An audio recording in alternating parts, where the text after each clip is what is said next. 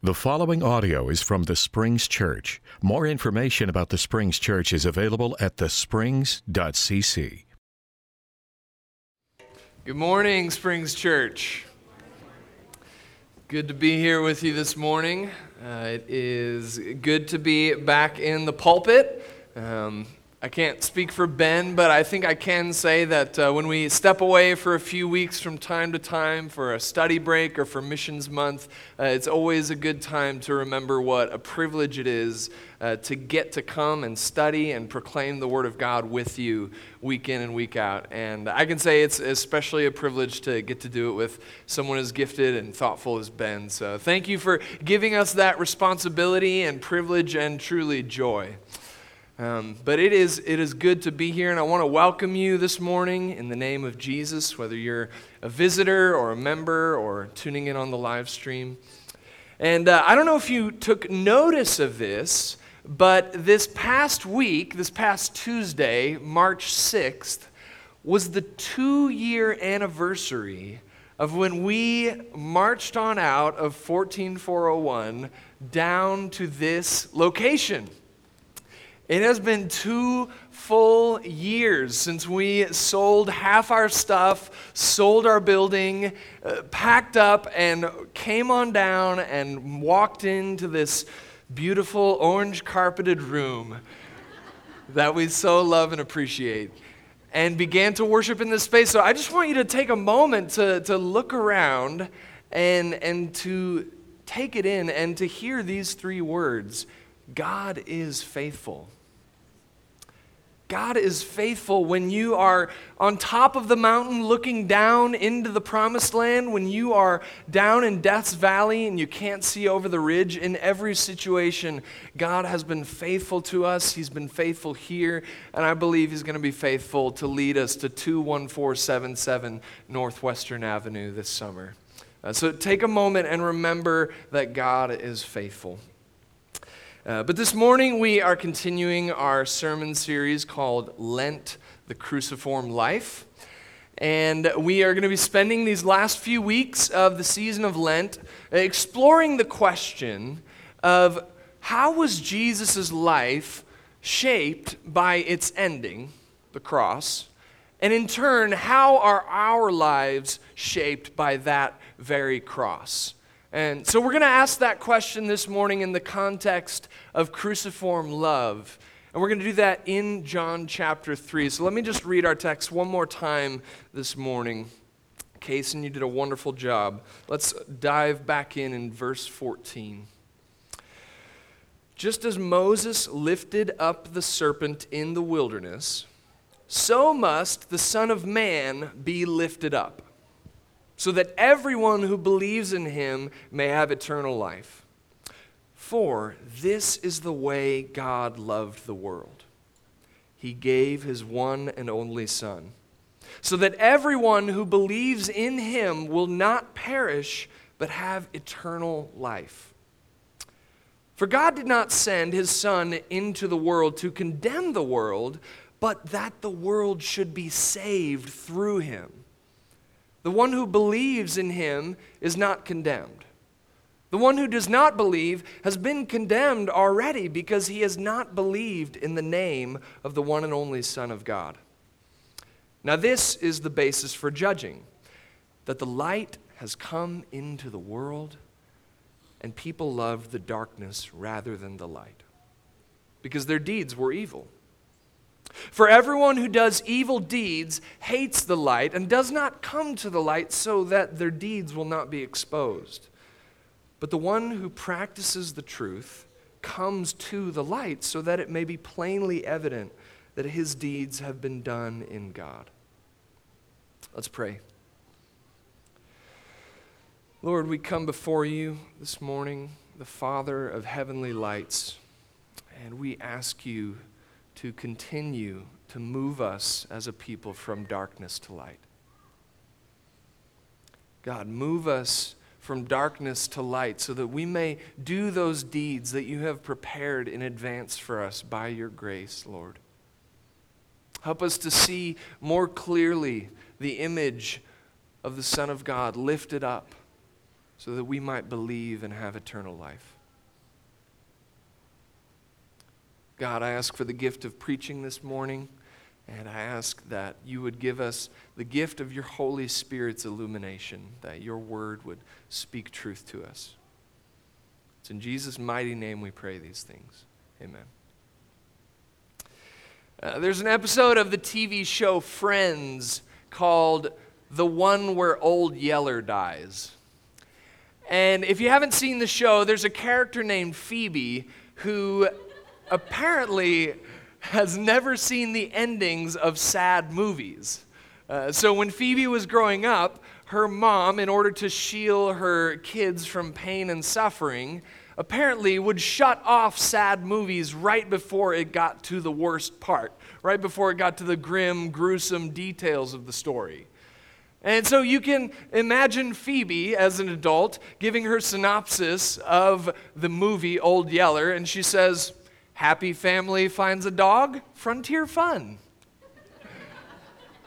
That's all that Phoebe knows of Old Yeller. And you can imagine her horrific surprise when she walks in on her friends watching the real ending of Old Yeller.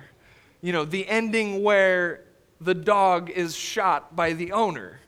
And of course, Phoebe is incredibly terrified and taken aback by this because she's only known the version of the story without those sad, difficult, gruesome details.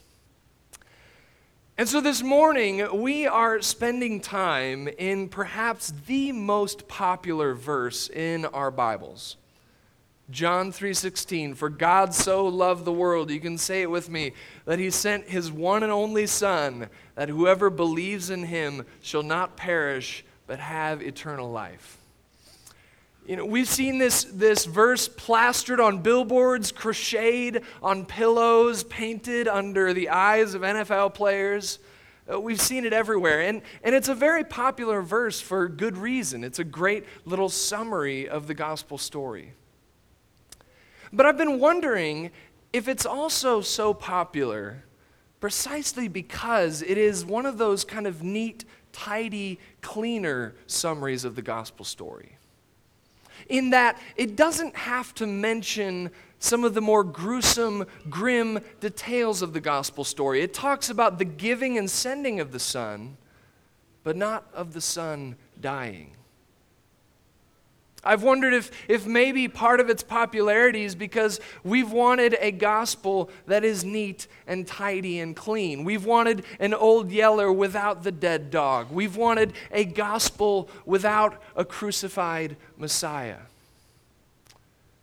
And so I want to spend just a few moments this morning exploring how that idea is actually not just unfaithful to the gospel as a whole, but unfaithful to John 3:16 itself. So let's do that by jumping back into verse 14, where it says, "Just as Moses lifted up the serpent in the wilderness, so must the Son of Man be lifted up, so that everyone who believes in him may have eternal life. For this is the way God loved the world. He gave his one and only Son, so that everyone who believes in him will not perish, but have eternal life." If you've been paying close attention, you might recognize Jesus in verses 14 and 15 referencing the text that Kelsey spoke about right before communion.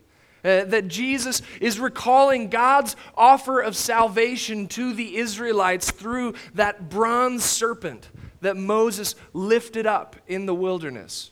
That God told Moses to lift up this bronze serpent, and the Israelites, in acknowledging their sin, can look to that serpent and receive healing, receive salvation.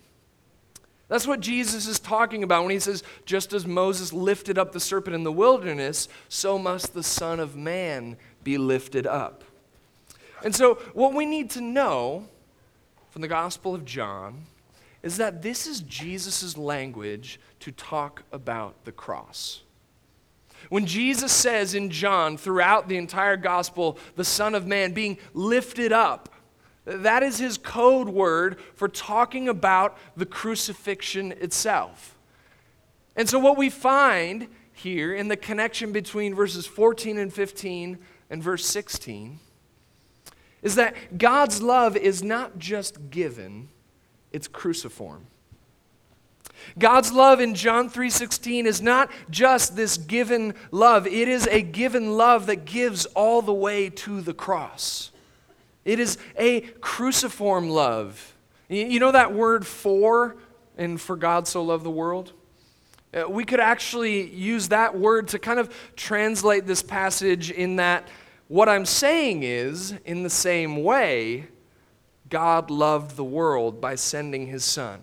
So in the same way that Jesus was lifted up, God sent him to be given all the way to that lifting up on the cross. God's love in John 3 is not just a clean, neat, tidy, given love. It is also a gruesome, painful, even dark, cruciform love. But how on earth could that possibly be? How on earth can we possibly point to Jesus Christ on the cross and say, God's love? How on earth can we possibly point to a half-naked man being tortured to death on a cross and say, for God so loved the world? I appreciated Ben's sermon last week on cruciform wisdom. And I also appreciated a specific comparison that he made between the cross and the electric chair. And maybe you've drawn that comparison before, because I think it's helpful because it kind of updates the crucifixion for us into a kind of a more modern form of capital punishment. And so it kind of frees us from, it jars loose the crucifixion and brings it to today.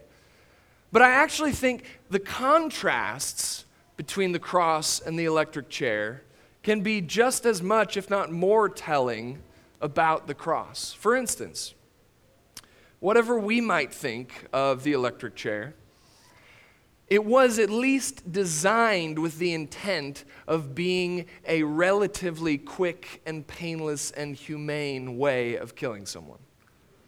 Whatever we might think about it, it was designed at least to do the job quickly and somewhat painlessly. Not so with the cross.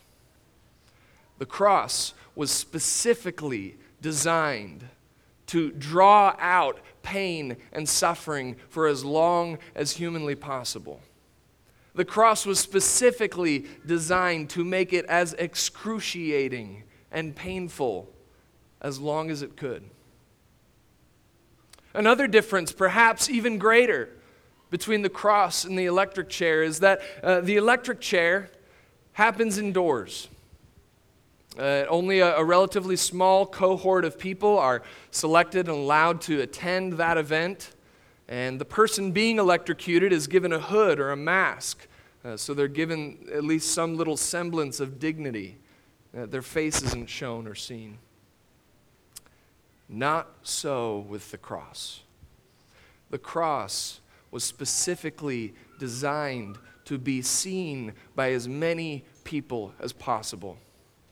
The cross is specifically, intentionally a public execution, a public, even twisted form of entertainment or spectacle. We might say that the cross is death on a jumbotron. And I draw these comparisons and these contrasts to highlight again the truly scandalous nature of talking about cruciform love. How in the world do we put those two words together? It's totally a contradiction of terms, it would seem. It's totally an oxymoron. It's like talking about an open secret or a definite maybe, or maybe jumbo shrimp. Cruciform love makes about as much sense as those.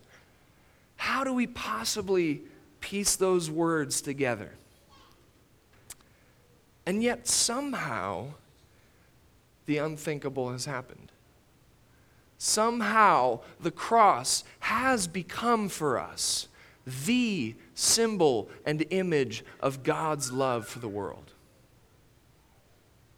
How is this possible? Well, I want to spend some time talking about that, and I think right away we need to make an important distinction. And this might seem like it's an inch wide, but it's a mile deep. And that distinction is that the cross is not why God loves us, it is how. The cross is not why God loves us, it is how God loves us. Here's what I mean. Here's why I think that's important. There is kind of a reductionistic, distorted version of the gospel that I think many of us have sort of absorbed over the years. And this version of the story essentially tells us that Jesus had to die in order for God to love us. That in order for, it kind of pits this angry Father God figure against this innocent, perfect, loving Son. And in order for that angry Father God to change his mind about us, Jesus had to come and die in order for God to love us. Well, setting aside the problems that would create for our belief in the Trinity, it actually completely reverses John 3:16. Look at the order of John 3:16. For God so loved the world that he gave his one and only Son. Notice that Jesus isn't given so that God can love us. Jesus is given because God loves us. Do you see the difference? Jesus isn't given so that God can love us. The cross isn't why God loves us. The cross is how God loves us. Jesus is given because of God's great cruciform love for us. St. Augustine comments on this passage in John, saying, God's love is incomprehensible and unchangeable. For it was not after we were reconciled to him through the blood of his Son that he began to love us. Rather, he has loved us before the world was created. The cross is not why God loves us. It is how God loves us. A couple hundred years before the time of Jesus, there was a mathematician named Archimedes. And you might have heard of him. He's apparently one of the most important mathematicians of all time. He lived in Greece. And he anticipated modern calculus and did some other important things like approximating pi, 3.14, and the volume of a sphere, all these kind of geometrical proofs. But one of the important things he also did had to do with levers. So he didn't exactly invent the first lever or pulley, but he explained the mathematical principles underneath levers, and he did apparently invent a compound system of pulleys. And fortunately for me, you don't have to be a mathematician to understand that that's important. You know, from a construction worker to a dock worker, we know that levers and pulleys are important parts of being able to lift something that normally a human couldn't lift. Of being able to exploit, essentially, physics to lift an object so heavy that it shouldn't be able to be moved by a person. And so Archimedes became famous for this, and there's actually a phrase attributed to him where he apparently said, "Give me a place to stand on, and I can move the earth." And so people have called this the Archimedean point. Give me a place to stand on, and I can move the earth. And one of the reasons the cross is such good news to us, one of the reasons that the cross shows to us God's cruciform love, is because the cross is the Archimedean point from which God moves the world. When Jesus uses this language of being lifted up, he is talking about being lifted up to the place from which God will move and change and save the world. When Jesus is lifted up on the cross, he's saying, give me a place to stand on, and I can move the earth. That is why Jesus takes the violence of the cross and turns it into our salvation. Little did the Romans know that when they lifted up Jesus on the cross, they were lifting him up to the point from which he would disarm their empire. Little did they know that when they lifted up Jesus to the cross in violent hatred, they had lifted him to the point from which he would undo violence and hatred. He would undo sin and death. That's why the cross is such good news to us. In John chapter 12, Jesus uses this same language. He says, now is the judgment of this world. Now the ruler of this world will be driven out, and I, when I am lifted up from the earth, will draw all people to myself. He said this to indicate the kind of death he was to die. It's not that God doesn't have wrath. It's not that God doesn't condemn. It's that God's wrath and God's condemnation is the reverse side of his love. It's a no to everything that is not God, a no to everything that is not good, and a yes to everything that gives all the way in self-sacrificial love for the world. It's a yes to Jesus Christ and cruciform love. Church, cruciform love moves the world. And we believe cruciform love moves the world solely because we have seen cruciform love save the world. So here's the question we got to ask this morning.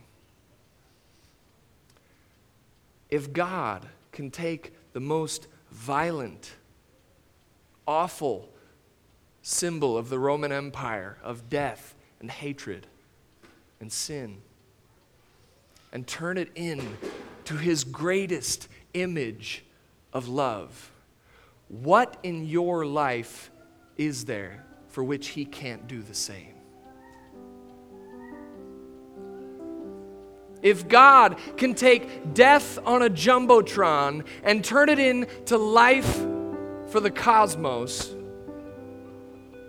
what is possibly in your life that God cannot do the very same for?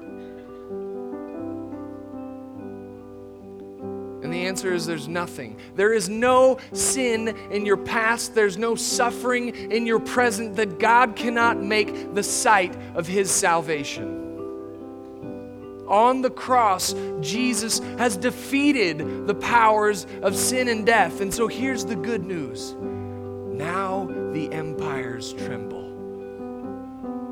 Now the devil is in retreat because they did their very worst to the Son of God, and it was merely a flesh wound.